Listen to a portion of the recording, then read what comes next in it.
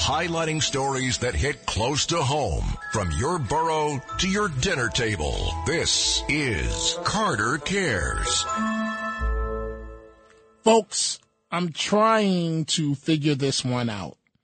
City officials are urgently seeking another 5,000 rooms here in the Big Apple to house migrants bound for New York City from the southern border. And the New York Post, so 5,000 rooms under an emergency, there's no price tag attached to the request that was released Wednesday, which was made under the emergency contracting powers invoked by Mayor Adams when the migrant crisis first began in the city.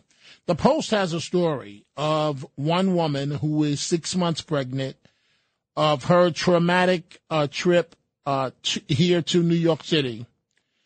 And she says basically that she's here on her own, and she's 6 months pregnant, and she's not getting as much help as she thought that she would get. She says besides the physical space, she's not receiving any kind of support for her soon-to-be-born child, still searching for ways to support her child, things like diapers and food and so on. And so you feel for the migrants. You really do. And I also feel for the people of Texas.